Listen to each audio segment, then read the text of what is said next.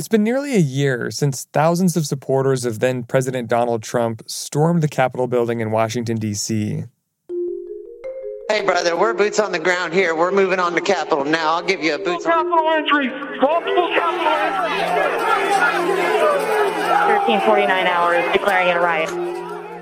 Since then, more than 700 individuals have been charged by the Justice Department for participating in the attack.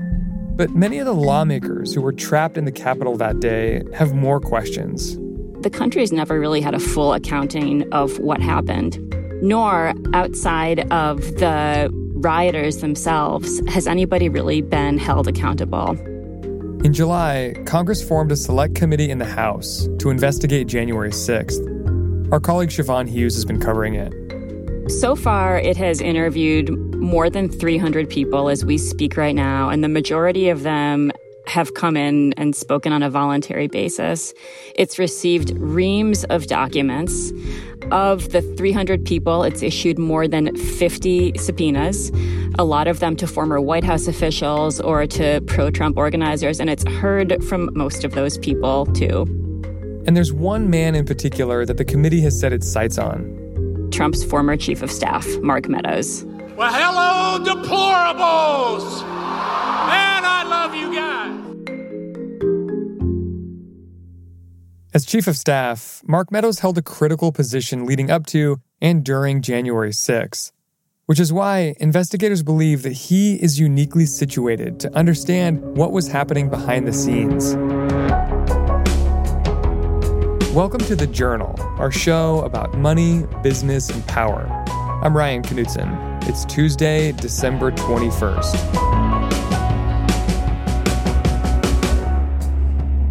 Coming up on the show, how Mark Meadows ended up in the middle of the fight over January 6th.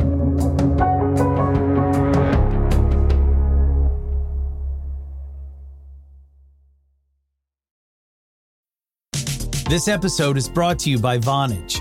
With Vonage Video API, your developers can easily create custom video experiences tailored to your business. Enhance every conversation with live video, whether it's delivering faster tech support, improving customer service, or enabling interactive meetings and events. Unlock the true video potential of your business. Discover how at Vonage.com.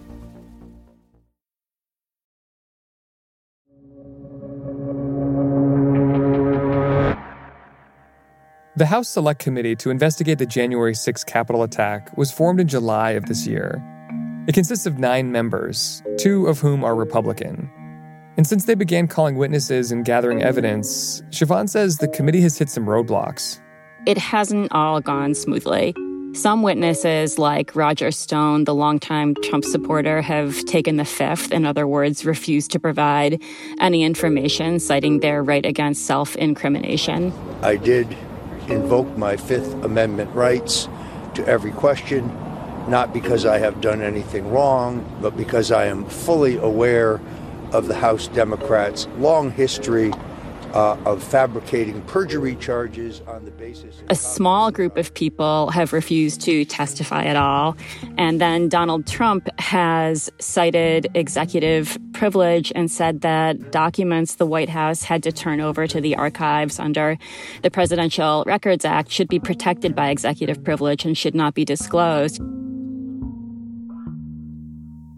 Trump is suing the January 6th committee and the National Archives in an attempt to stop White House papers from becoming part of the investigation. He's also called the probe politically motivated. In September, the committee issued subpoenas to 4 people who worked closely with Trump, requiring them to give evidence and hand over documents relating to January 6th. The subpoenas included political advisor Steve Bannon and Trump's former chief of staff, Mark Meadows. Why does the committee want to talk to Mark Meadows? If you think about January 6th as a wheel, a lot of people represent spokes on that wheel. They can take you from the circumstances to the event itself, but nobody is at the hub of the wheel the way Mark Meadows is. He has had interactions with members of Congress who are working to overturn the elections on January 6th through the certification process. He's had interactions with organizers. He's had interactions, according to the committee, with Justice Department officials. He was on that infamous January 2nd phone call with the Georgia Secretary of State, in which President Trump asked the Secretary of State to find more Trump voters. All I want to do is this. I just want to find 11,780 votes. Meadows is around him or in his vicinity all the time, constantly. If anybody's going to have information about how Trump handled this, it's Mark Meadows, and not just in fragments, but in a complete picture. Meadows has been a Trump ally since at least 2016, when as a congressman, he endorsed Trump for president. Mark Meadows is an interesting figure. He comes to Congress in 2013, a few years after the Tea Party revolution. But he's a rabble-rouser in the most polite possible way. He has almost a Southern gentleman's manner about him, never a coarse word, can slap you on the back. But he is also a founding member of something known as the Freedom Caucus, which is a thorn in the side to the House Republican establishment. Anything that the establishment wants to accomplish or not accomplish, for example, immigration reform, they find themselves stymied by Mark Meadows and his Freedom Caucus band. Have you met him or interviewed him? Yeah, I have been covering the Hill since January of 2011. And so my career coincided with his career in the House. And I've been in numerous scrums with him.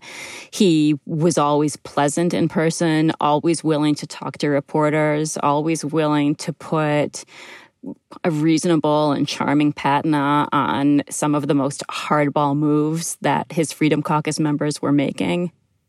When Trump was looking for a new chief of staff in early 2020, Meadows got the job. Trump likes people who are loyalists, and he likes people who are fighters. And Mark Meadows shows that he can fight. And then, of course, Meadows' constant defense of Trump is very, very endearing to Donald Trump. Initially, Meadows appeared to be maintaining his loyalty to Trump when he refused to cooperate with the January 6th committee. His lawyer said that as chief of staff, his very closeness to the president is why he didn't have to testify. He says he's protected under executive privilege. And then, in November, something changed. Meadows announced he would cooperate with the committee. A big thing that happened was the House voted to hold Steve Bannon in criminal contempt of Congress for not agreeing to cooperate. And what's interesting is the Justice Department, unlike the past, says it's going to investigate this. And the Justice Department gets an indictment against Steve Bannon. Steve Bannon arrived at the courthouse on his way to surrender to the FBI after being indicted for defying a subpoena from Congress. He is set to appear in a district court later today. And I can't tell you what is in Mark Meadows' head, but the Democrats clearly feel that they have sent a strong signal and provided a strong incentive to Mark Meadows to testify. So after Steve Bannon gets charged with criminal contempt of Congress, then Mark Meadows starts to cooperate with the committee a little bit. Yes, that's correct. Meadows' lawyer set strict terms for his cooperation. He continued to claim executive privilege, but he said he would share some information about non-privileged matters. Meadows handed over thousands of documents, including text messages and material from a private email account. I was surprised at the documents that he turned over because I thought that the documents could implicate not just Donald Trump, but possibly a lot of the House lawmakers who were his close friends on Capitol Hill, who had been leading the charge to invalidate the Electoral College presidential results on January 6th. Not only did he hand over documents, Meadows also agreed to testify, and he was due to appear in a deposition in early December. But then, on the eve of his deposition, Meadows pulled out and stopped cooperating with investigators. That's after the break.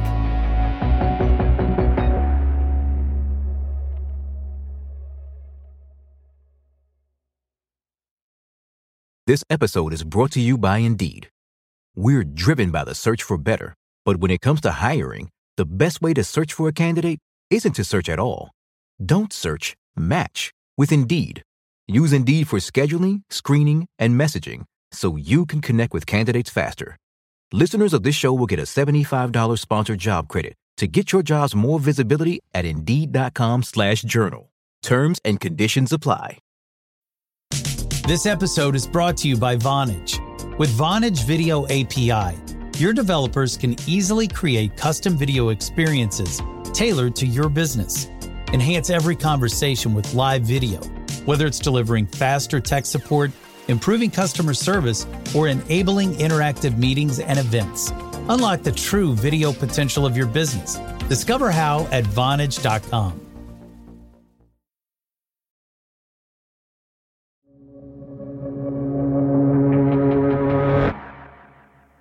Outside of the congressional investigation, Mark Meadows was getting attention for another reason. He published a memoir. A lot of what we know about Mark Meadows is because of a book he published a couple of weeks ago called The Chief's Chief that documents his year as chief of staff for President Trump. A week before Meadows announced he would no longer be cooperating with the January 6th committee, excerpts from that book came out in the press. This morning, new fallout amid stunning revelations. The committee thinks that what happens is that Mark Meadows' book gets published.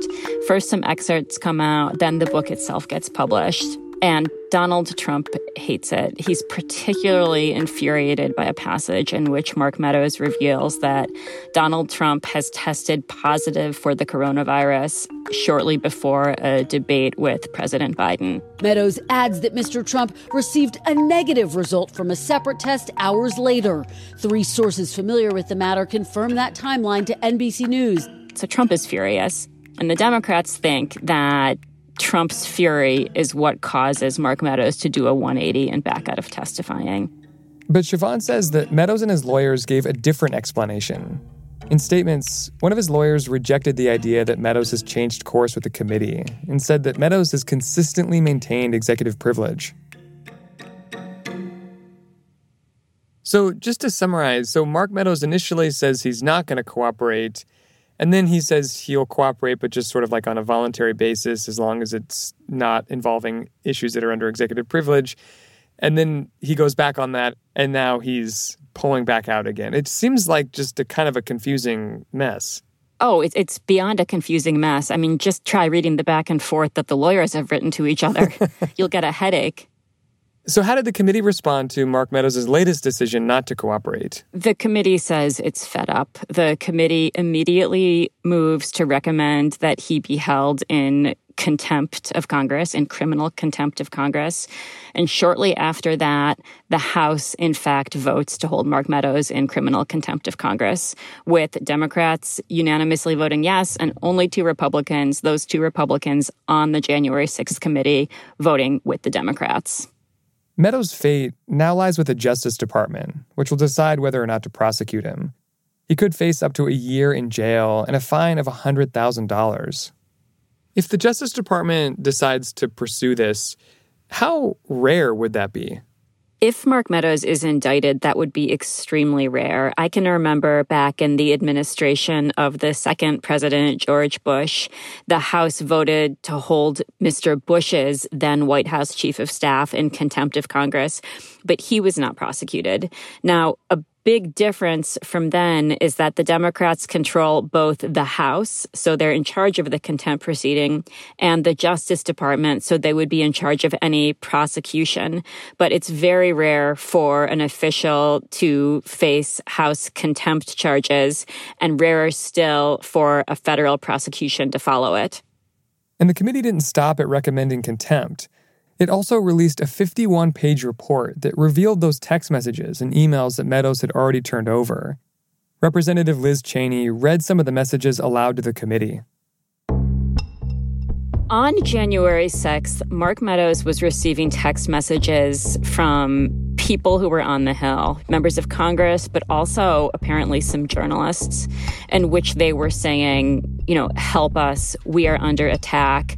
Mark, protesters are literally storming the Capitol. breaking windows on doors, rushing in. Is Trump going to say something? He's getting text messages from Fox News personalities like Laura Ingraham and Sean Hannity. Quote, Mark, the president needs to tell people in the Capitol to go home. This is hurting all of us. He is destroying his legacy, Laura Ingraham wrote. He's getting text messages from Donald Trump Jr., the president's son, saying, we need an Oval Office address. He has to lead now. It has gone on too far and gotten out of hand. And Meadows says, I'm pushing it hard. I agree. There's another message which comes in the day after in which an unnamed lawmaker says to Meadows, January 6th was terrible. I'm so sorry. We did everything we could to stop the results from being certified, and it didn't work. Meadows is suing the committee, claiming it's illegitimate and that it has no basis to continue its investigation. And Siobhan says the committee could cease to exist after the 2022 midterm election if Republicans gain control of the House. Republicans will definitely be able to stop the investigation by simply dissolving the committee. It won't exist anymore. It's a committee that exists for this Congress. Despite all this, and all the roadblocks, the committee says it hopes to produce a report and hold public hearings in a few months. They will account for what happened on January 6th. And that report is a public report. It's something that the Justice Department would be empowered to act on. It would have all of the evidence. And then even if the January 6th committee is dissolved, the Justice Department would be in a position of following through with prosecutions. And prosecutions not just of the actual rioters who stormed the Capitol, but potentially of anybody else who was involved in that effort. Including Donald Trump. Including Donald Trump. Why is the January 6th committee pursuing Meadows and other Trump allies so aggressively?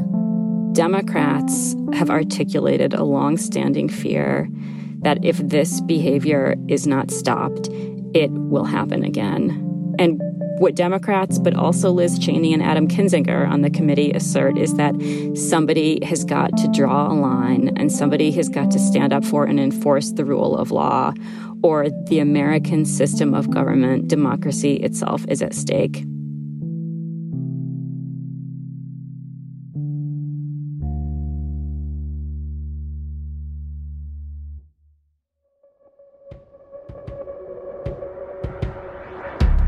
That's all for today, Tuesday, December 21st. The Journal is a co-production of Gimlet and The Wall Street Journal. Additional reporting in this episode by Michael Bender. Thanks for listening. See you tomorrow.